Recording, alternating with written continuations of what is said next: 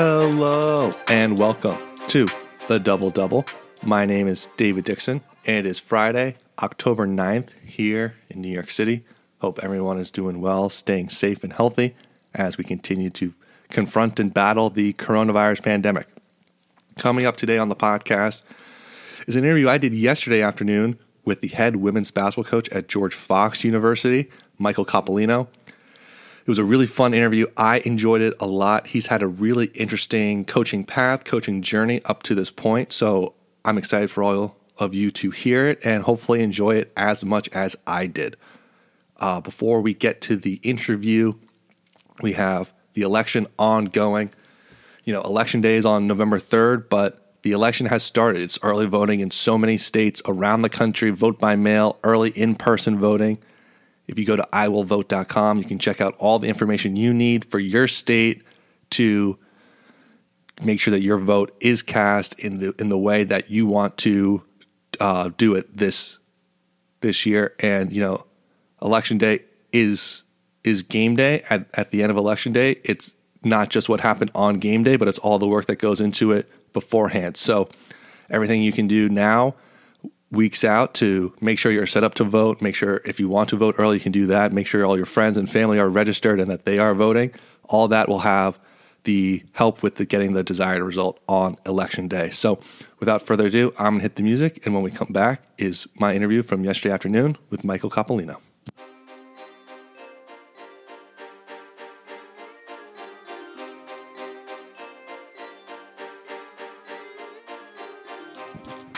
Joining me today on the Double Double is a special guest, the head women's basketball coach at George Fox University, Michael Coppolino.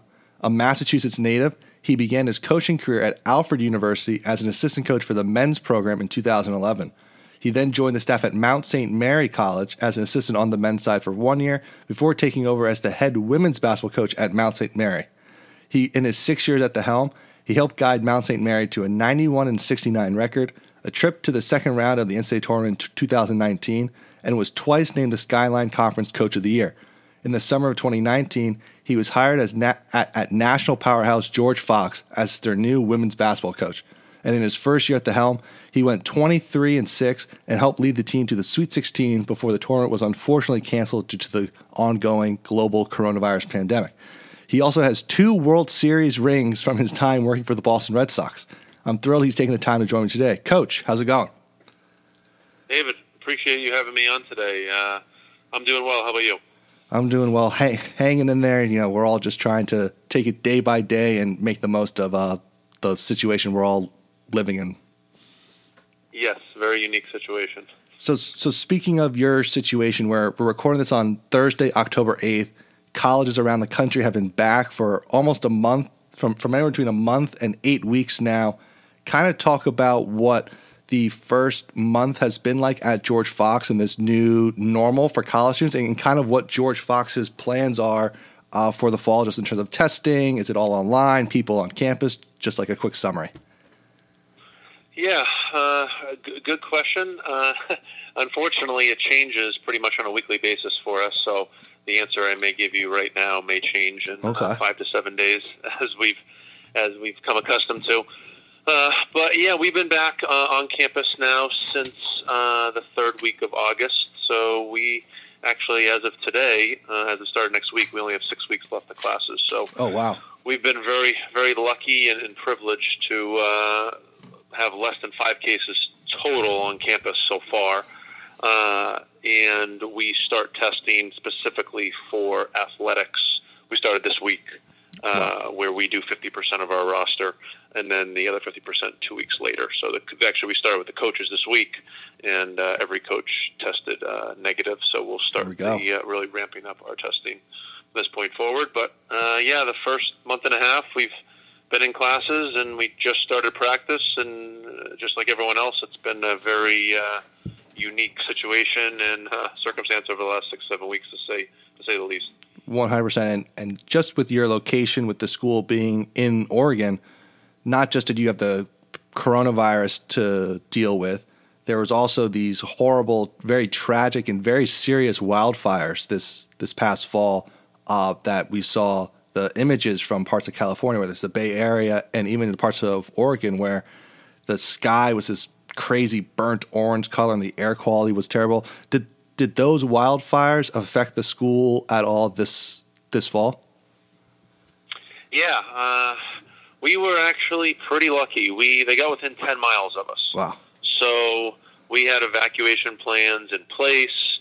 They were going to move the students to a couple different churches, certainly a ways from the fire, but we were pretty blessed and fortunate to not have them get any closer than 10 miles, so we did not have to evacuate. But with the wildfires being so terrible, we had terrible air quality for about 7 to 10 days, where you'd go outside, just like you said, it would be bright orange, and equally as bad as that, it's almost as if I tell everyone, when you go next to a campfire and for an hour or two, and then you come inside and you smell smoke on you, and it just smells smoky and just it's not a good smell. That's how it smelled pretty much 24 hours a day for 7-10 days. So no one could go outside. No one could walk to class per se, but we couldn't really do workouts outside. No one could run outside, so it made things pretty challenging on top of the COVID pandemic. So just another thing to add onto the list of things that have happened in 2020. But fortunate, we've had some rain over the last couple of weeks, and they've extinguished all the fires in our area. There's still some in California, but in terms of our area, we're in the clear now. But I know a lot of people were affected, and I think we had 5 or 7 students where their families lost their homes completely during it. So yeah, it was pretty bad for a couple weeks in September. Wow. Yeah, it's one thing to see it on the news happening so far away, and then it's another thing to have it happen so close to home and have it be evacuation plans in order. It's just a whole another level. Yeah, it was not a fun situation, to say the least. So during the fall, besides for those days where you were really concerned with the wildfires in terms of the air quality to do stuff outside, what has been the program's workout routine this fall, given that it's so unusual? It's not like everyone is back. You can play 5-for-5 pickup as much as you want, lifting. Kind of how has the program and really yourself adjusted to this new normal mentally, where we're all kind of creatures of habits in college athletics, where we know the days and what days we have to be ready by for certain things? How are you kind of adjusting, and just the team adjusting to this whole new normal where we don't know what's going to happen now, next week, or even when the season could even happen? Yeah, it's been quite the challenge. So I know every state is different, and just per the state of Oregon and our governor, right now, we cannot do anything contact related inside. So ultimately, we're not playing any pickup and doing nothing really on the floor.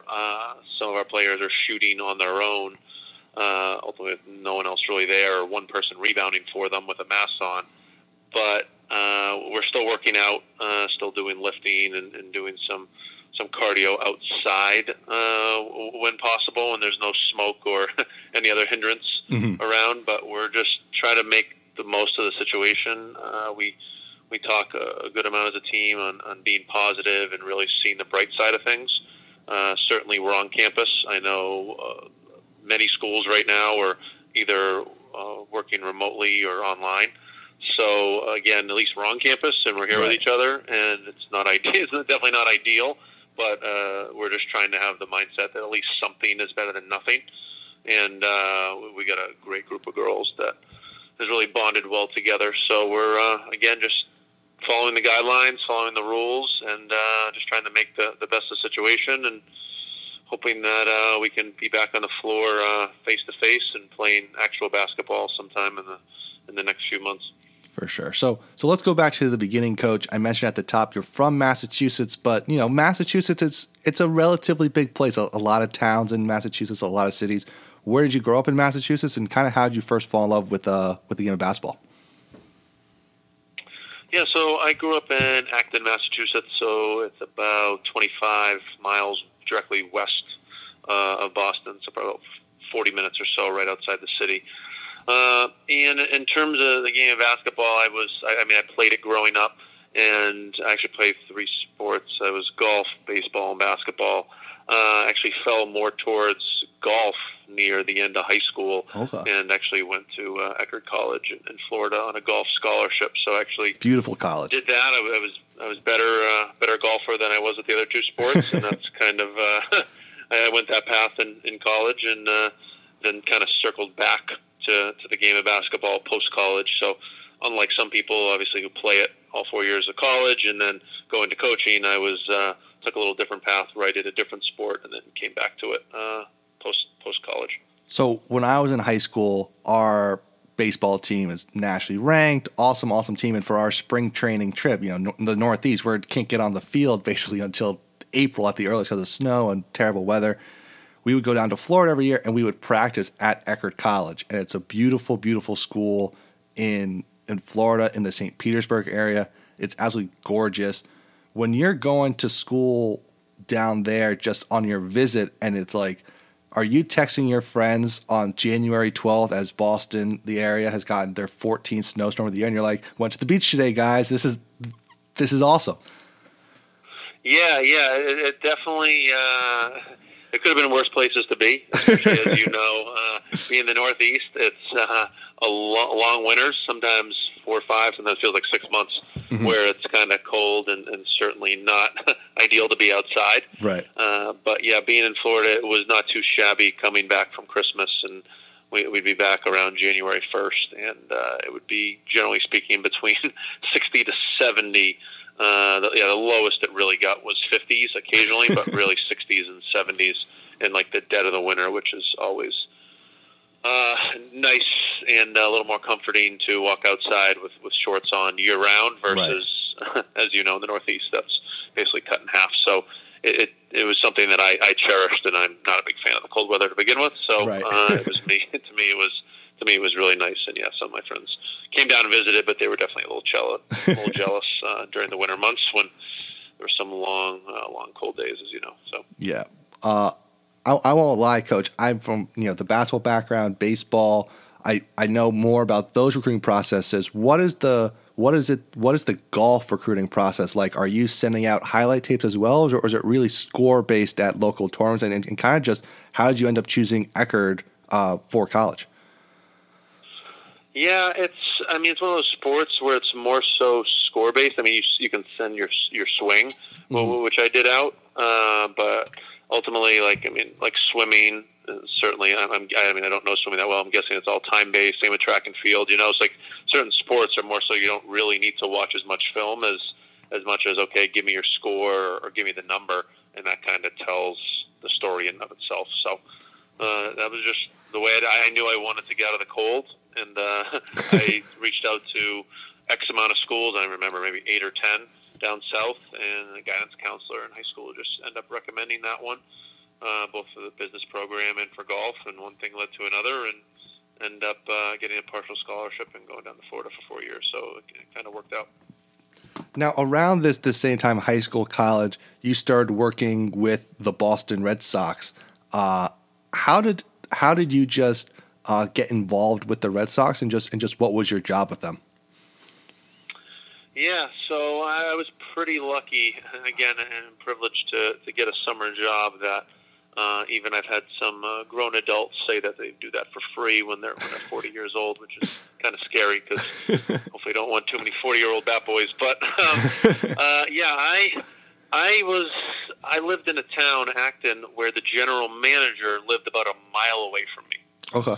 So, long story short, my brother is 6 years younger than me. He was playing, I believe he was about 6-7 years old. I was about 13 or 14.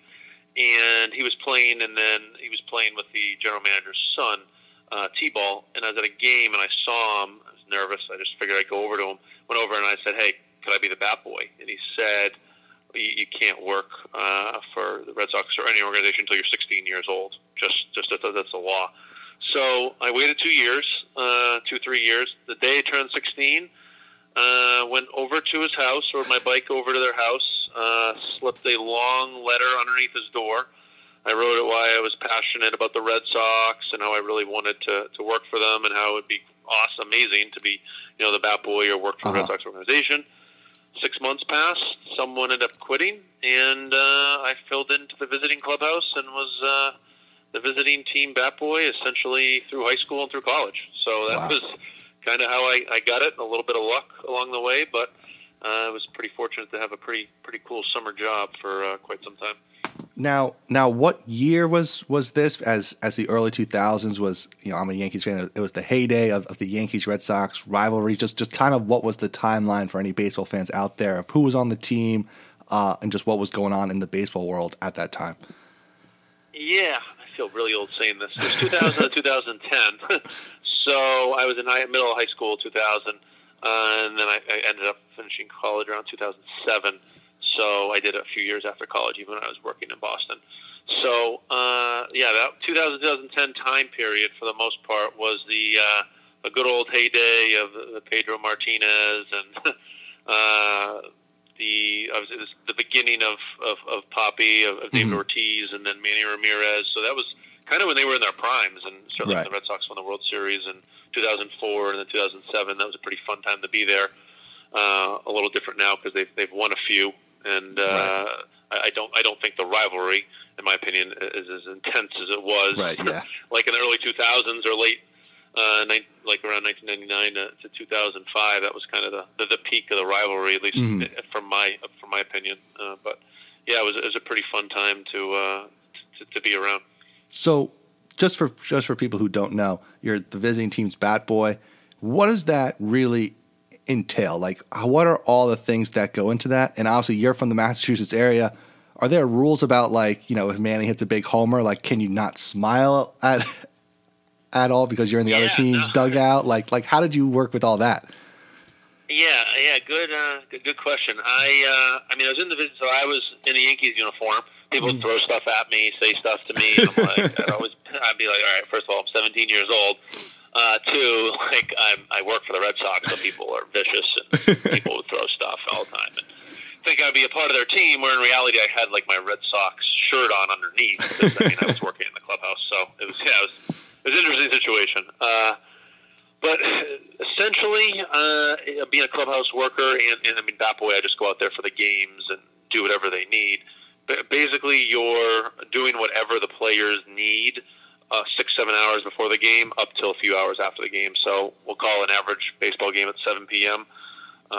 This is depending on school and whatnot. You're there sometime early afternoon, 1, 2, 3 o'clock, or whenever I get out of school, and then are there till 11 o'clock or midnight, basically cleaning up after them. They want you to run an errand, go grab something.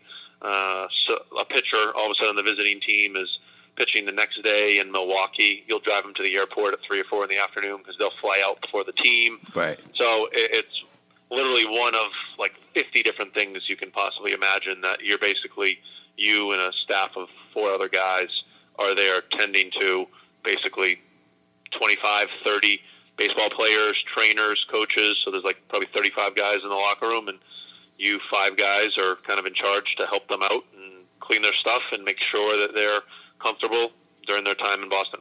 How did you find any time to golf? Because the baseball season is the best weather in the Northeast as well. Yeah, during the summer was easier because certainly I could do it in the morning. Gotcha. When school was in session, really, really tough. The only good part about baseball is, as you know, you're generally home for 6 or 7 straight days and then gone for a week or two. So it's not like it was consecutive per se for like a month straight. There were breaks, but there were definitely some challenging 6 to 10 day periods where I either had to work out in the morning or go hit golf balls at the driving range somewhere in between when I had an hour break. So it was definitely a challenge at times, but I made the best of it. Obviously, 2004 is the famous comeback down 3-0 against my New York Yankees, breaking the curse of the Bambino. What was it like, you're a Massachusetts guy, Red Sox fan, being on the field during those comebacks in Game 4 and Game 5, just watching your team go to the World Series for the first time, in a really, really long time, and winning for the first time in 86 years? Yeah, it was pretty surreal. The interesting part of it was I started college then, so during the playoffs, as you know, well, normal years the playoffs in October, and I was at school. So I mean, I came back once or twice because flights were dirt cheap back then, and I would come back and then like work the weekend, or I came back for like the World Series. But it was certainly pretty pretty amazing to be a part of, and certainly when they gave me a World Series ring after, it was pretty cool, pretty neat, and something that I certainly cherish. Not something that I even look at anymore because I keep it in a safe deposit box. I don't wear it around because it's way too big and just a little too much to wear around day in and day out. But something that was a pretty cool piece of memorabilia that they gave us for being a part of it. You could just do the old Pat Riley trick of when recruits come to campus, just lay out the championships rings. They don't have to know that it's from the World Series, but it's just championship rings. Yeah, just championship rings. I don't know if baseball is as popular in Oregon on the West Coast as it is, as you know, on the East Coast with the Yankees, Red Sox is a little different territory. But yeah, that's not a bad idea. So moving forward now, you're working with the Red Sox for a decade plus. You're at Eckerd. You get your degree. You mentioned you were working in Boston. Kind of how did you think to or start getting involved in coaching and basketball? You know, coaching basketball with your golf background and baseball background and finance background. What drew you to basketball? Yeah, I get asked that a decent amount. I finished college and I started working in finance at a private bank, and I did it for a couple of years, two and a half years. And during that time, a couple things happened. One, I realized that I hated it, so that was not fun. Which I tell everyone, anytime, like when you're in college or in any school and it's Sunday night and you're dreading going to class the next day, is not a good feeling at all. One of the worst feelings in the world. But worse yet is if you work a job where every Sunday night you dread going to work on Monday, and then it's 5 straight days, and it happens the next week and the next week and the next week. Yeah, that gets old pretty quickly. So that accompanied with, in all honesty, we had a family friend who passed away of pancreatic cancer at 52, right around that time, right when I graduated, 2008, 2009, and I remember being at the funeral, and I was like, if I only have 27 years left to live, I better do something that I enjoy and I'm passionate about, because going to work every day and being miserable this can't be like what life is about. So those two things really led off a chain of events of me talking to some people, doing some soul searching, and helping out at my high school, helping out at Acton-Boxborough Regional High School, doing some stuff for the coach there and doing some advanced scouting or tapings, doing some film work for him. And I'm like, I really enjoy this. So that led into a grad assistant position at Alfred University, and then that led into where I am now about 10 years later now. So it just kind of worked its way out, but there was definitely some highs and lows along the way, to say the least. And so you do it you're coaching at your high school, then you're a GA at Alfred. A lot of times people hear the graduate assistant role and they don't realize that, you know, at a Division I school, what those duties of a GA is completely different than at a Division III school, where the GA may be the only assistant coach you have, right? It's depending on the staff, or Division II, it can mean a lot of different things. What were your sort of responsibilities at Alfred? And were they kind of similar to what the type of stuff you were doing at the Red Sox, where a lot of being a D3 assistant is doing a little bit of everything and just whatever the whole team needs? Yeah, no, that's a really good comparison, because it's a lot of quote unquote dirty work or a lot of grinding for very little money. Yeah. I started working for the Red Sox. I was making $47 a game, which after taxes came out to about $39 a day, until they changed it a few years after I started working, and it was 10-hour days, so I was basically making $3.90 an hour, which is very equivalent to what I was doing in Alfred, because I was working some 8, 10, 12-hour days and basically making the same thing, making like a couple dollars an hour if you actually did it out. So kind of scary to think about that now, right. Actually. But yeah, it's the good part about the Red Sox it really prepared me to that attention to detail and doing a lot of little tasks. And I did the same thing with Dale at Alfred. The nice part about being at Division III is, again, he only had one assistant, so I helped out in practice on the floor, did some skill development stuff, was fully engaged in recruiting. We each had our list of recruits, so you really get thrown into the fire at Division III, where Division I is certainly a lot different, where only the assistant coaches can be on the road recruiting. At Division III, the grad assistants, assistants, everyone recruits. So it definitely helped working at Fenway and work some long days for very little money to prepare to do a little bit of everything, which really helped me and honestly see the clear picture as a coach. Because when you go into college coaching, you really have no idea what to expect. Right. Especially when you didn't play. Even if you did play a college sport, like coaching is a completely different aspect of it. So I was very lucky to be given a lot of responsibility by Dale, and he really gained some trust in me after the first year, and I got to do a lot of things which helped me grow and develop as a coach.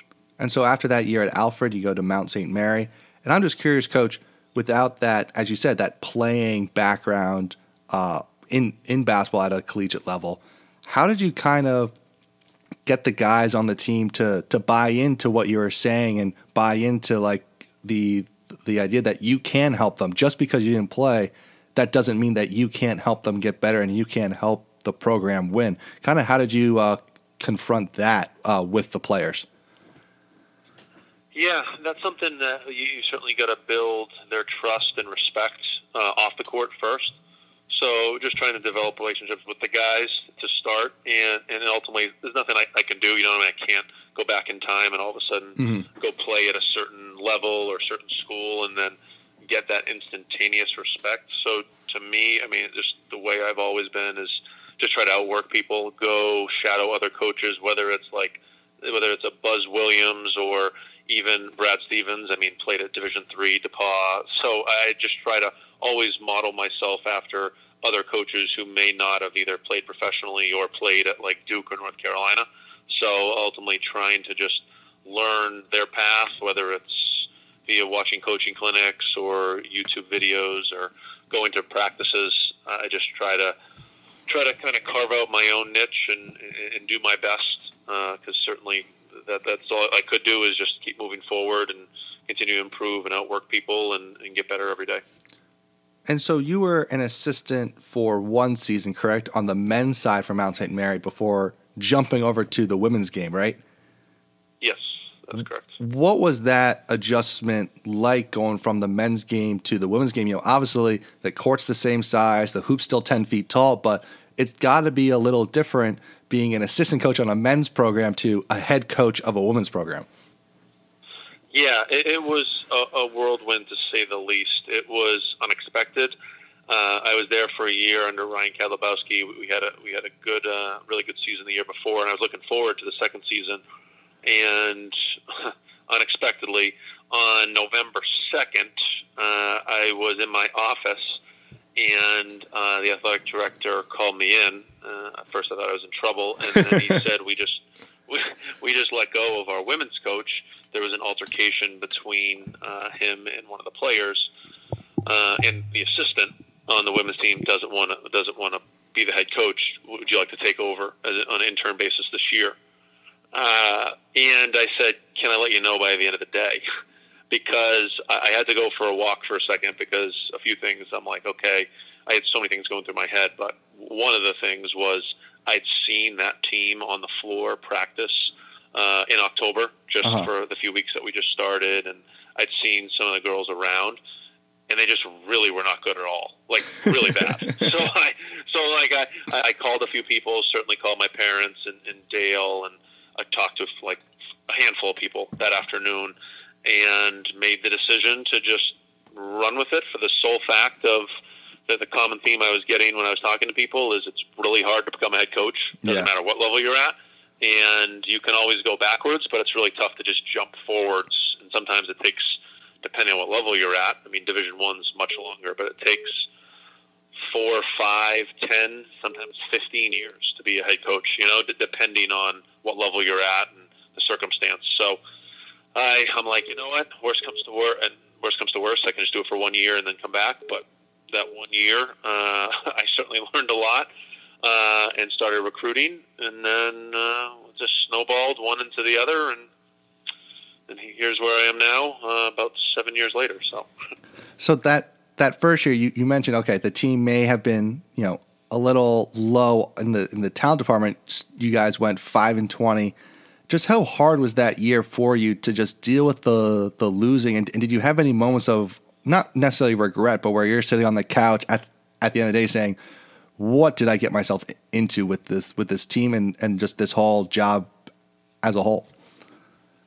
Yeah, that moment certainly came. It was the month of November was crazy. Went home. We only had a few games before Thanksgiving, and we played more going before Christmas. So, not sure exactly. I know we were 0-12 at one point. I want to say we were 0-8-ish or 0-9, right around there, going into Christmas. And anytime you go home for Christmas and you see family, relatives, whoever, and they ask how the season's going, and you haven't won a game yet, is really not a good feeling. Right. and it's just not great to tell people that you're 0-9 or 0-10. It made me feel like I had no idea what I was doing, and that I was just a terrible coach. Because it's just the reflection of you is the record of the team. So. Yeah, there were several moments in the year, but after we won some games and I started recruiting, things did get better after that year. But I knew at the end of the day, you can only win so much with a certain amount of talent, and I certainly gave it my all, made a ton of mistakes, and learned a whole lot from it. But I going back, I would not change that for anything, because I definitely grew and developed and learned a lot as a coach during those 4 months of barely squeaking out a few wins. So. well, during those first 2 seasons, there was losing, but there was a lot of building as well. You were building, your own confidence level as a coach and learning what to do, but also you're building that foundation for the program and really trying to change it from what the old coach was doing to a coach Coppolino style of team and system. It's very difficult from the outside, just like someone like me or someone across the country to say, what's working and what's, is this what he's trying to build working, because we're not at practice every day. The only thing we can judge you on is the wins. And when those aren't coming, how hard is it to have faith in what you're trying to build? And also just what are the signs that you're looking for during the season that it may not be resulting in wins right now, but we're on the right track? Yeah, that's tough, because as you know, we live in a day and age where, especially in coaching or most athletic programs, the first thing people ask you is, what's your record? So you're judged by your wins and losses, you know, even though you could be improving every day in practice and you certainly could be making progress. It's people look at the bottom line like, oh, what's your record? So that's a challenging part. I knew we were improving and getting better. Slowly but surely. When I first started, even the first team I inherited was just the start was terribly out of shape. So we literally just, some days, obviously we ran offense, we ran defense, but we just made fitness goals every day to try to make sure that we finish a certain sprint in a certain time, or when we came back from Thanksgiving break, that we all finished this in an X amount of time, because ultimately, some sports, like golf, you can get away with not being in shape. But unfortunately, in basketball, football, some sports, when you actually have to run, it's really challenging to compete with another team when you're out of wind after 4 times up and down the floor. So that it was just starting at ground zero and slowly building it up, which I knew, but ultimately everyone else, when they come to the games, so you lose by 20 or 25, don't see that. But I just tried to take pride in just making sure our team knew that I believed in them, and that each day we just got a little bit better. And ultimately, just the coaching staff and the players, only 2 people that are there day in and day out. Everyone else just sees the product once or twice a week. So It definitely was a challenge.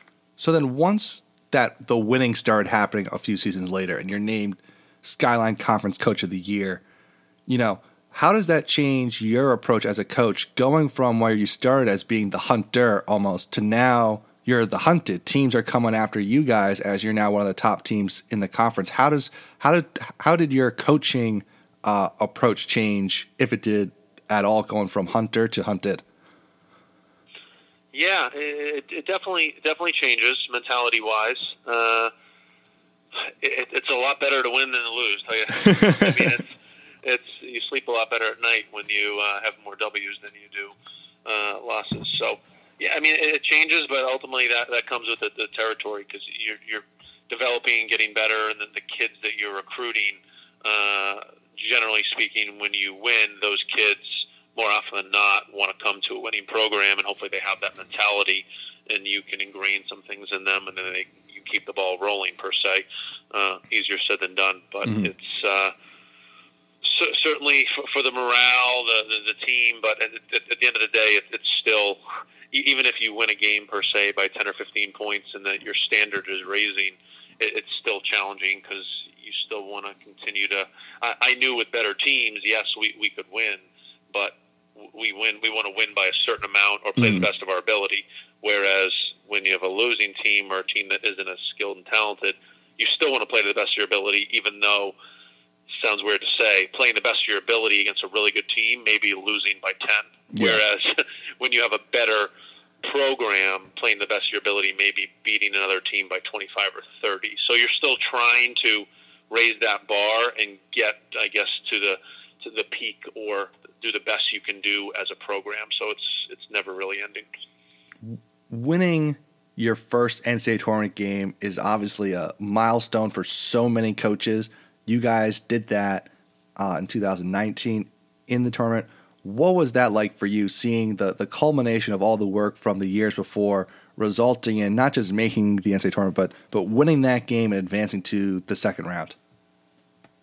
Yeah, it was unbelievable. We had a great group, and I knew going into the season we were talented, and I knew that we were going to have to play some freshmen, and if they stepped up, we could definitely make a run at it. And lucky enough, we had a few freshmen that really stepped up in that first round game. We had one freshman, Lauren, who had 18 points, and I believe Andy had 14. So we had two freshmen that scored 32 combined points in that game. So granted, it wasn't like that every game. They had their highs and lows like anyone does throughout the year, but we had a few freshmen, 3 or 4, that really, really stepped up throughout the year.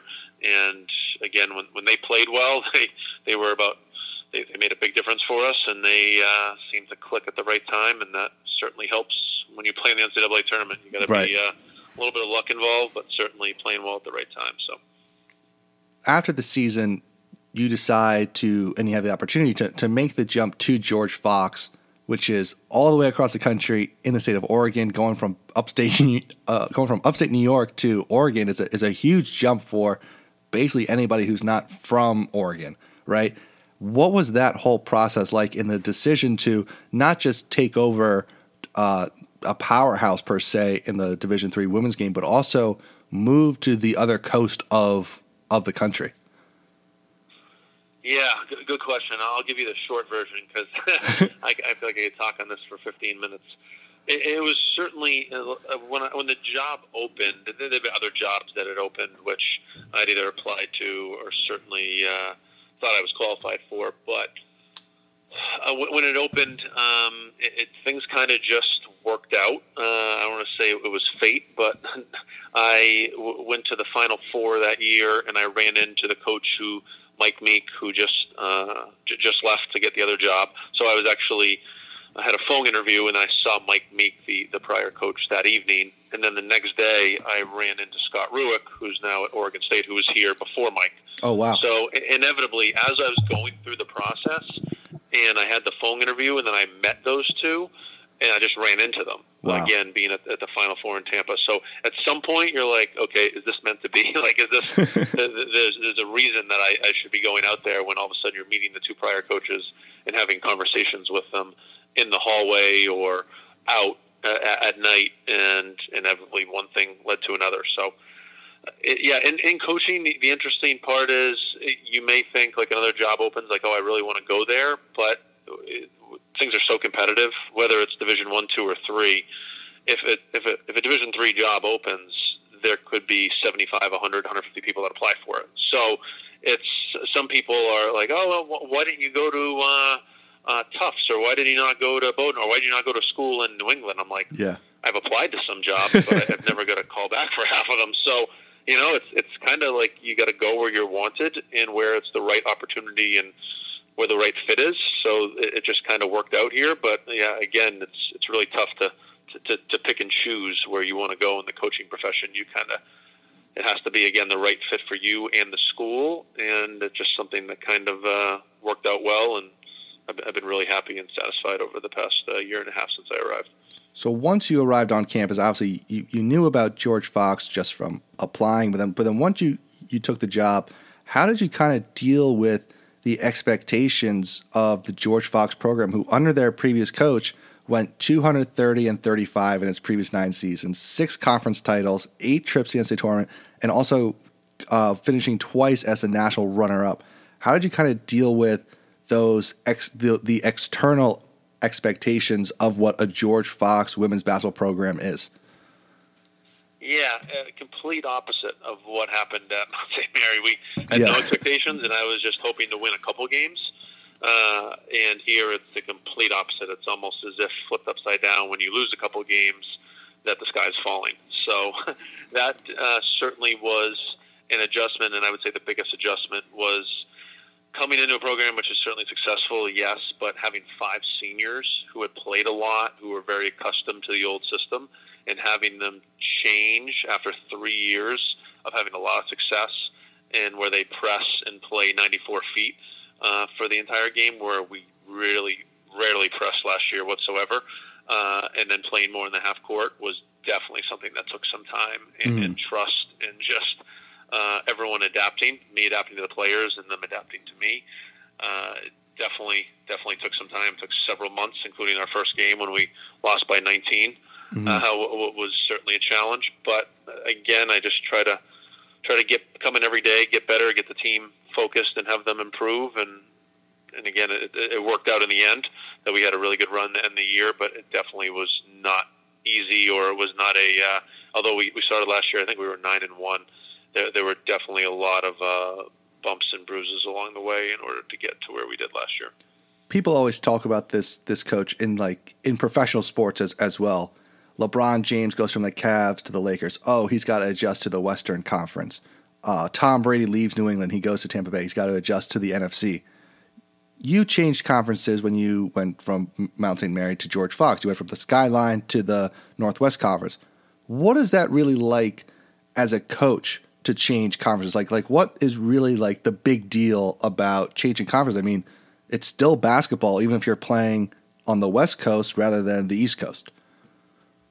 Yeah, I mean, certainly the coaching's different. The players, I mean, this is a top-notch conference right now. The Skyline certainly had a few good teams, and then the bottom teams weren't nearly as strong. It was kind of like the top and the bottom here.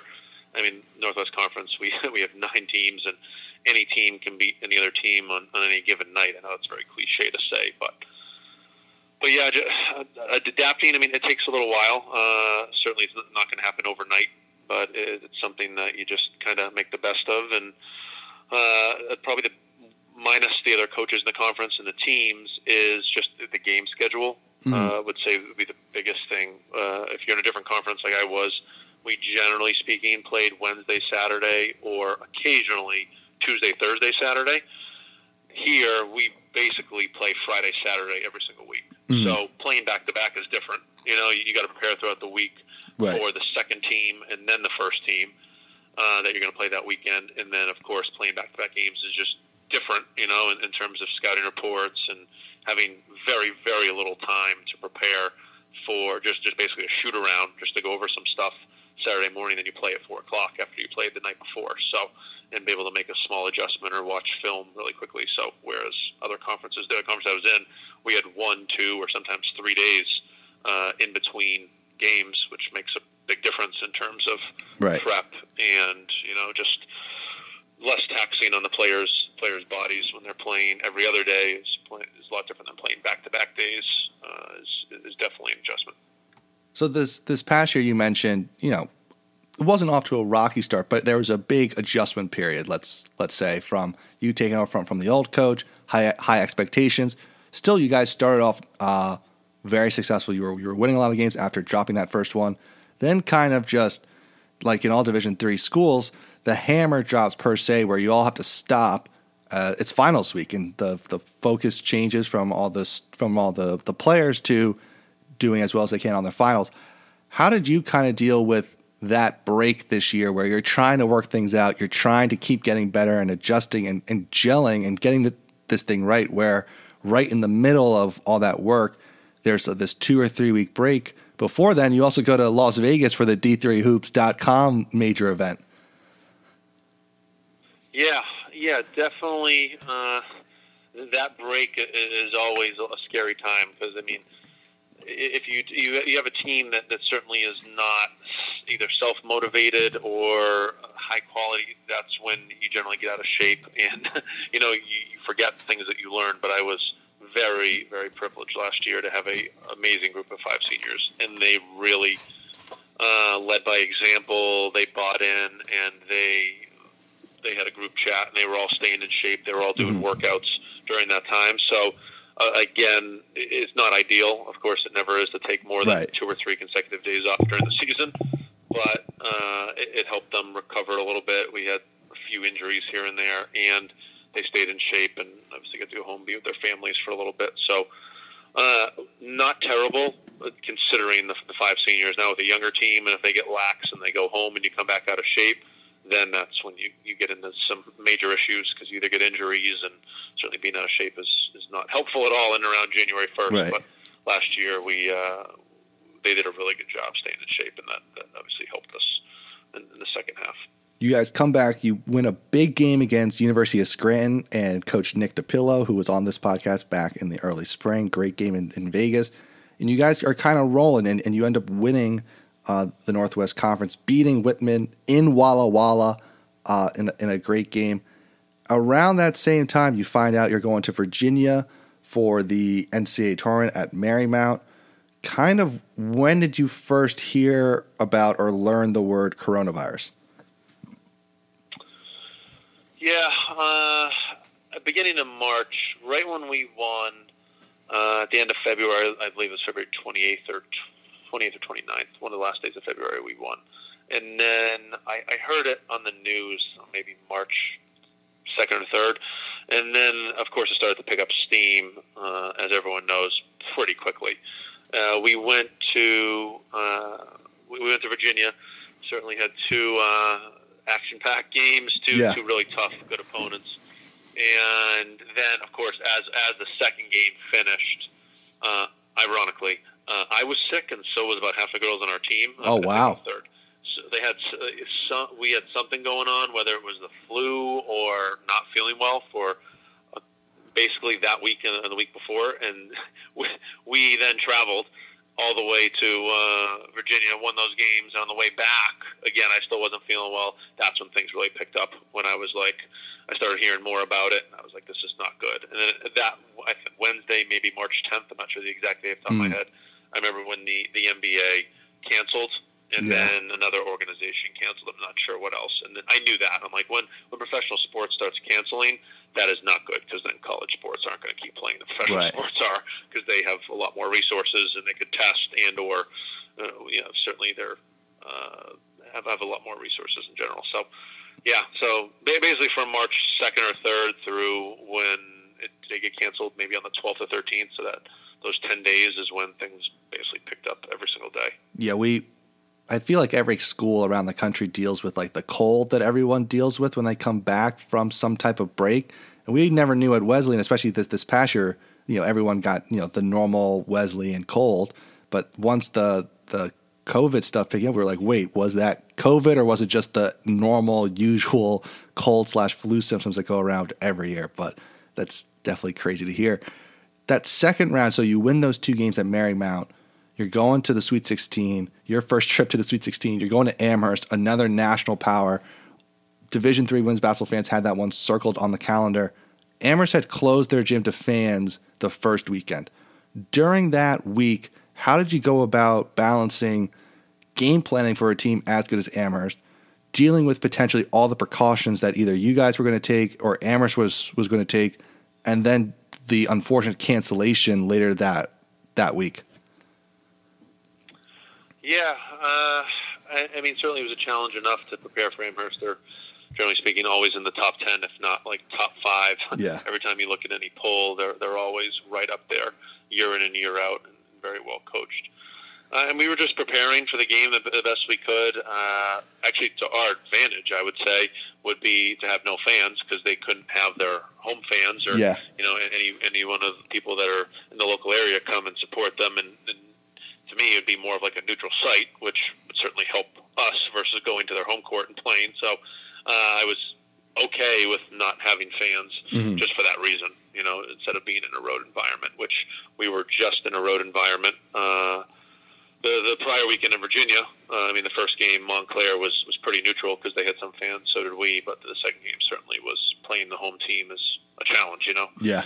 Especially when they have more fans there than you guys do. So, yeah, it feels like it was 3 years ago that happened because so much has transpired over these last 6-7 months, but we just prepared the best we could, and we were, I thought we had a really good game plan, to be honest, going in, and then we got on the floor that Thursday. We were supposed to play on Friday. And then right as we were literally in the hallway and they were huddling and doing their normal pre-practice just chat, they came in and told me, like, that's it. It's canceled. So at Amherst? Or right as we were about to walk on the floor at Amherst. Wow. So you guys made the trip there. Yeah, we were there. Yeah, and about to get on the floor. So the toughest part of that, by far, which I hope to never experience again, is most teams in the country, of course, lose their last game. But to go in before you finish your last game and to tell your seniors that we can't play, win or lose, is quite the unique circumstance. It's probably never happened. It's to cancel the last game or not be able to play, minus you getting like injured before your last game, or getting injured like the beginning of it. It's almost nearly impossible to be able to get on the floor and obviously play in that last game or that Sweet 16 game, which many of them had anticipated, certainly, because the last few years they'd only made it to the second round and lost. So the seniors are really, really pumped and excited to potentially make a run at the Final Four, and I thought we could have, but unfortunately we were told that the tournament was canceled and went back to the hotel, got our stuff, and headed back home. So, wow, yeah, that was definitely it was a crazy 24 hours after Rudy Gobert tested positive in the NBA for the coronavirus. It felt like the world shut down literally 24 hours later. And if things were still open, it felt like, what are you doing? Like, you have to close. Yeah, it was, very surreal. And hopefully we get a vaccine for this and we can be, beginning of 2021 here, we can be done with this sooner rather than later. So as we get to the close here, Coach, I have a few more kind of macro questions before we get to some fun ones at the end. I'm curious, as for you mentioned when you were really not really learning the game, but helping to build up your knowledge to win over the trust of your players while you were first starting out. You would go to a lot of coaching clinics. You would watch a lot of YouTube videos. I'm just curious now, as a head coach, what do you try to do in the summer times or the off seasons to try to improve your coaching? Because with NCAA rules, it's not like you can go out and coach 400 games in the summer at camps all over the country. As a player, it's easy. You want to become a better shooter, you go out and shoot 1,000 jump shots a day until you get better. But a coach, it's a little different. So I'm just curious, how do you try to improve your coaching in the off season? Yeah, good question. I read a good amount. I like reading stuff on leadership and different leaders in a variety of professions. I try to go to AAU practices and watch and learn their drills and their system. Certainly watching a good amount of AAU over the summer. There's some really good programs in this area that run like really, really solid practices. So I do that. And I try to, as much as possible, just think outside the box. So, I mean, I've tried to mirror other coaches, and a profession that I really admire is college football coaches. They I mean, I feel like I get lost sometimes with like 15 or 20 people on my roster. How they deal with having a staff of whatever 10 to 15 other coaches, grad assistants, and then whatever 60, 70, 80 football players, 85 and then just organizing that and keeping everyone on the same page. To me, is fascinating because keeping in total 100 people on the same page and communicating with them is a lot harder than a basketball team when it's literally a fifth of that, if not less. So I try to do a football practices occasionally and try to learn from different people in that aspect as well. Well, you had the opportunity to go to a Nick Saban practice, right? To go down to Alabama. What was that like watching a Nick Saban who might be the best college football coach of all time? I don't know how he compares to the guys from the 50s or the 60s, but in recent memory, he's number one and it's not really close. What was that like?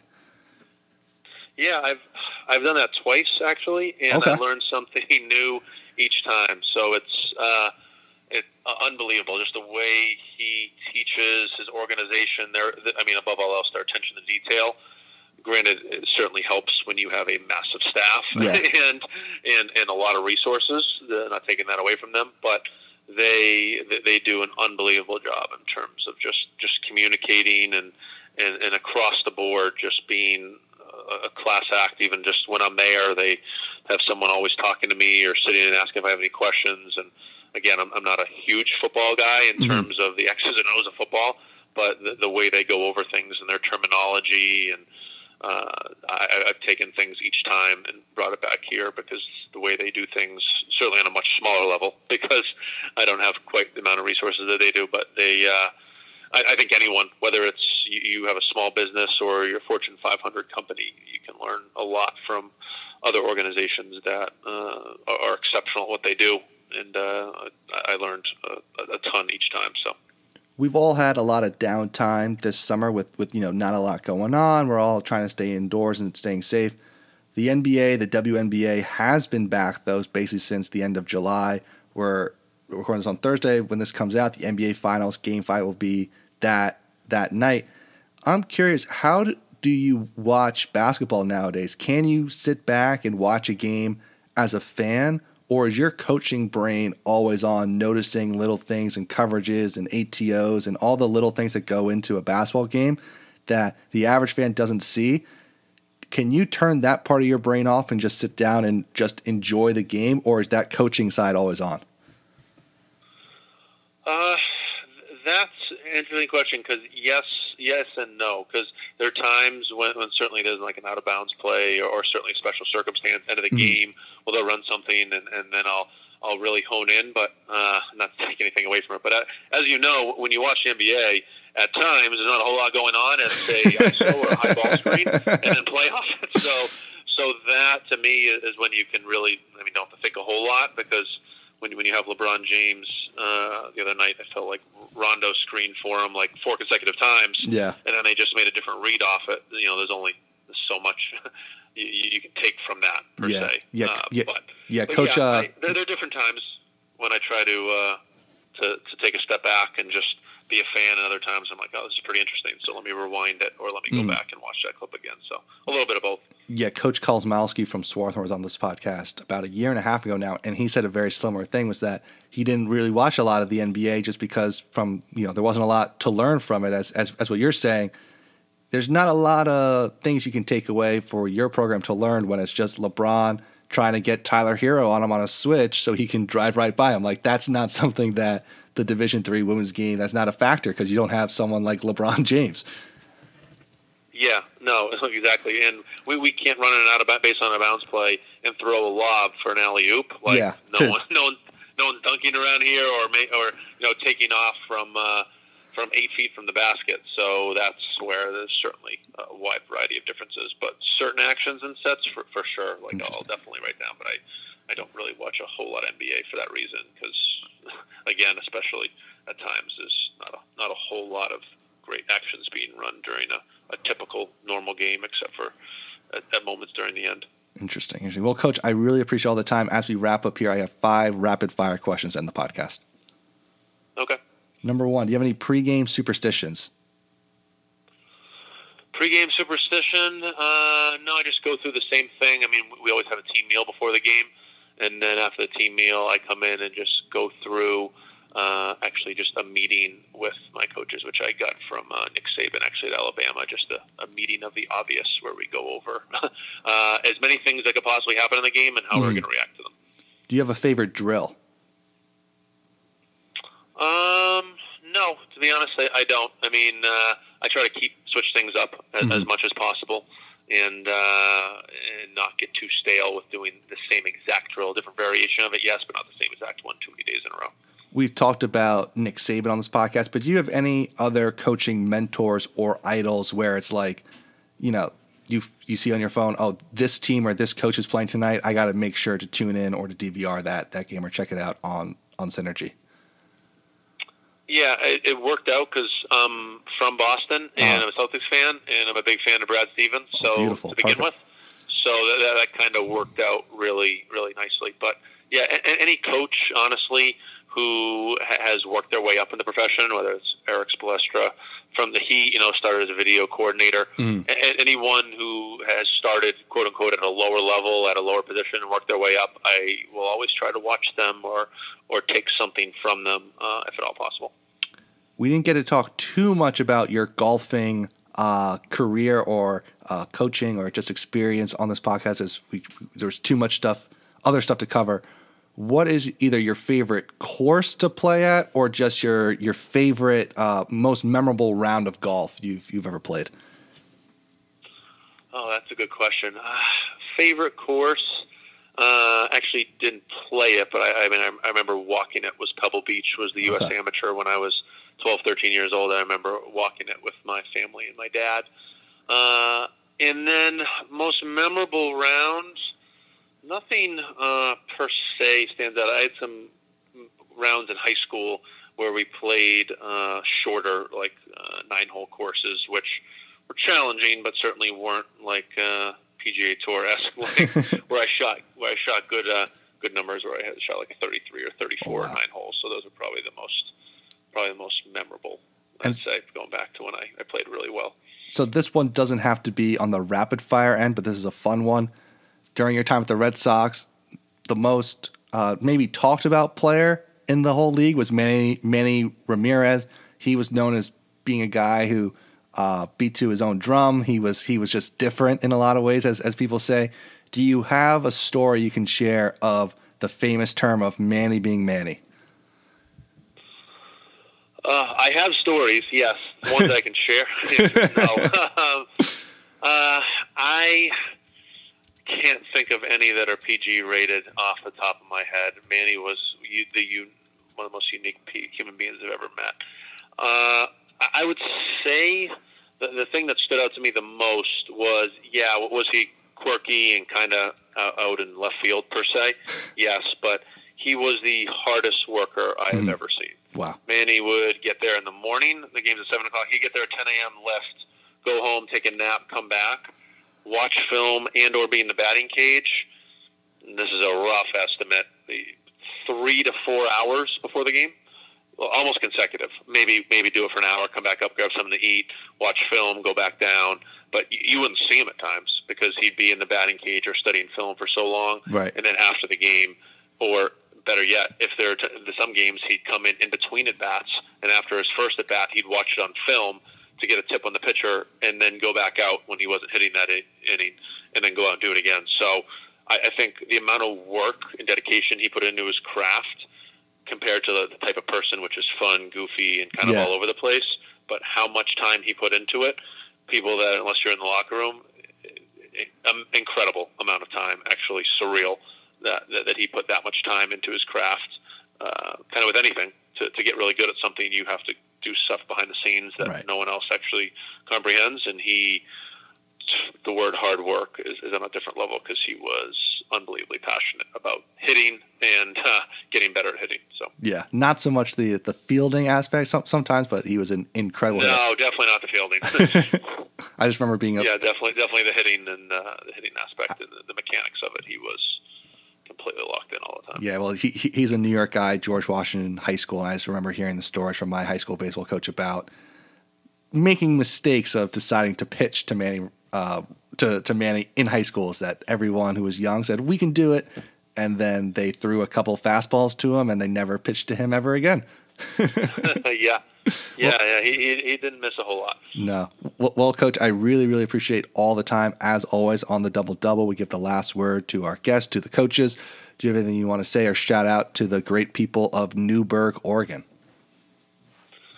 No, first, David, I appreciate you having me on. I certainly hope this podcast continues to improve and continue to make a lot of progress. I appreciate your questions and your insight, and anything I can do to help you in the future, certainly let me know. And above all else, to everyone, stay safe and healthy, and hopefully we get through these next few months and winter months, and hopefully 2021 is a little less drama and chaos than 2020 has been.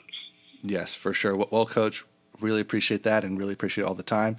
Best of luck this year. Hopefully we get some game action for George Fox to, maybe win a back-to-back Northwest Conference titles. Who knows? That would be nice. That would be fantastic. All right, Coach. Take care. All right. Thanks a lot, you too. All right. Thanks to Coach Coppolino. I hope you guys all enjoyed that interview as much as I did. Before we wrap up here, just want to hit on a couple things in the world of sports. First thing, this is a week in the NFL. There's only one kind of marquee matchup in terms of records at the 1 o'clock games and only one at the 4 o'clock games. We have Raiders-Chiefs at 1 o'clock, CBS. Mahomes is incredible. The Raiders are pretty good. The Raiders are 2-2. They beat the Saints, but who knows how good the Saints are. They struggled against the Patriots. This is a chance. Chiefs 4-0. Short week for them. They're favored by 12 points in this game. So either Vegas thinks that the Chiefs are insanely good, or they think that the Raiders stink. And this will be a real chance to see how good are the Chiefs and how bad are the Raiders. Because the Raiders, I think just from watching them, are solid, totally fine, maybe at 9-7, 8-8, 10-6 if they're a lucky team. And the Chiefs looked slow against the Patriots yesterday. They started really, really slow. But against the Ravens, they look like a juggernaut. So who knows, right? This could be a game where the Chiefs looking ahead to next week where they got Buffalo. This could be a game where it's close until Mahomes has to work his magic. Or this is a game where they come out and blow them out. But this is a game, chance to see how good is Kansas City and maybe how good is Las Vegas, because the line is 12. That jumps out to me as what am I missing when watching these two games, because Vegas sees something that I'm not seeing. The other game at 425 is Colts-Browns. This line is even. So either Vegas thinks these two teams are even because they're both really good, they're both really bad, or they're both mediocre. Vegas says this is a pick'em game. And so the game is at Cleveland, CBS 425. Cleveland historically has played well against bad teams and not so great against good teams. The Colts 3-1, just by pure record, fall into that good category. I don't really know how good they are. Phillip Rivers has looked good so far. He's old, though. They have a good running game, great offensive line, pretty good defense. We'll see. This is a chance for me to see how good are the Indianapolis Colts. And also, can the Browns start playing well against pretty decent teams? Because this is a game, the Browns, if they win and go to 4-1, this is huge for them. And just in terms of changing the mentality we all have around them. So besides those really two games, this is a weekend where if you want to get out of the house, I don't know if pumpkin patches or apple picking is a thing this year because of COVID, but if you got to get out of the house, do stuff, this could be a good Sunday to do so. Hey, if you got to go drop off your mail-in ballot at the mailbox, this could be a good Sunday to do that. Other news, we have tonight, Friday the 9th, we have Game 5 of the NBA Finals. Lakers up 3-1. Game 4 was a bloodbath in a lot of ways. Physical game, back and forth. Really, really enjoyed it. Hopefully Game 5 tonight is just as good. I'm pulling for a Game 6. I'm in this. I want to see more basketball. This has been a pretty good series to watch. Very entertaining. Like watching this Miami team. Like watching this Lakers team. We get to Game 6, that'd be great. But I think the Lakers win tonight. I think LeBron knows what's at stake tonight. Davis knows what's at stake tonight. Hey, Jimmy knows what's at stake tonight too. I wouldn't be surprised if Jimmy comes out, tries to dominate early on, super, super aggressive. Miami's really good. This is the first time this whole postseason that their backs have truly been against the wall, elimination game. Let's see how they respond. But I just think LeBron knows this is the moment. You win it tonight. His 4th championship. It's a big one, just in terms of his legacy. I mean, we all know LeBron is legacy focused. He understands all the things that go on and how we all evaluate him. So I'm really looking forward to that. And, Yankees Rays tonight. My man Garrett Cole's on the mound pulling for my team, the New York Yankees. But it's a great night of sports to make up for what may be not a great Sunday in terms of football, just in terms of matchups. But hey, the NFL, anyone can win any given game. Always close games, but really looking forward to tonight's sports. So that'll do it for this episode of the Double Double. If you like this podcast, you can find us on iTunes, Spotify, or wherever you get your podcasts, where you can subscribe, rate, and review. 5 stars would be much, much appreciated. You can also follow us on Twitter at DBL_DBL podcast. We'll be back next week. Until then, take care and make it a great day.